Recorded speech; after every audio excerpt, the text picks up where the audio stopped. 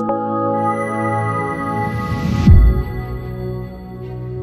still remember my father used to work in army in Srinagar. That time we never used to have a lot of money for my family.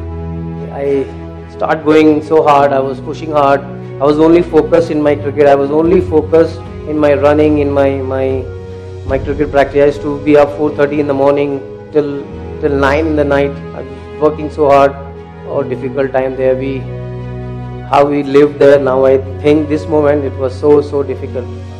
That time really helped me how to be humble with your process, how to get good advice from mom and dad with your besties, and they will always give you the right advice, what to do, what to not. And that time I was very lucky. God has been really kind, showed me the way.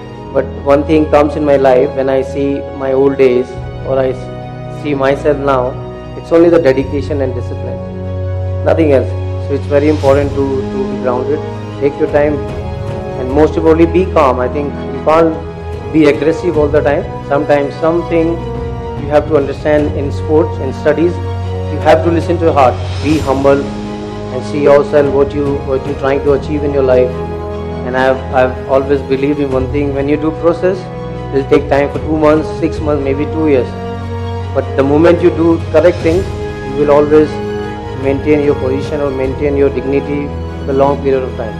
I think it's passion. Whatever you do, it has to come within yourself, and you just need to pursue everything. When you don't try, you never get to know. You can always listen to your heart, and you can always achieve whatever you want to achieve in your life. Respect your teacher, respect your elder, and most importantly, respect your feeling.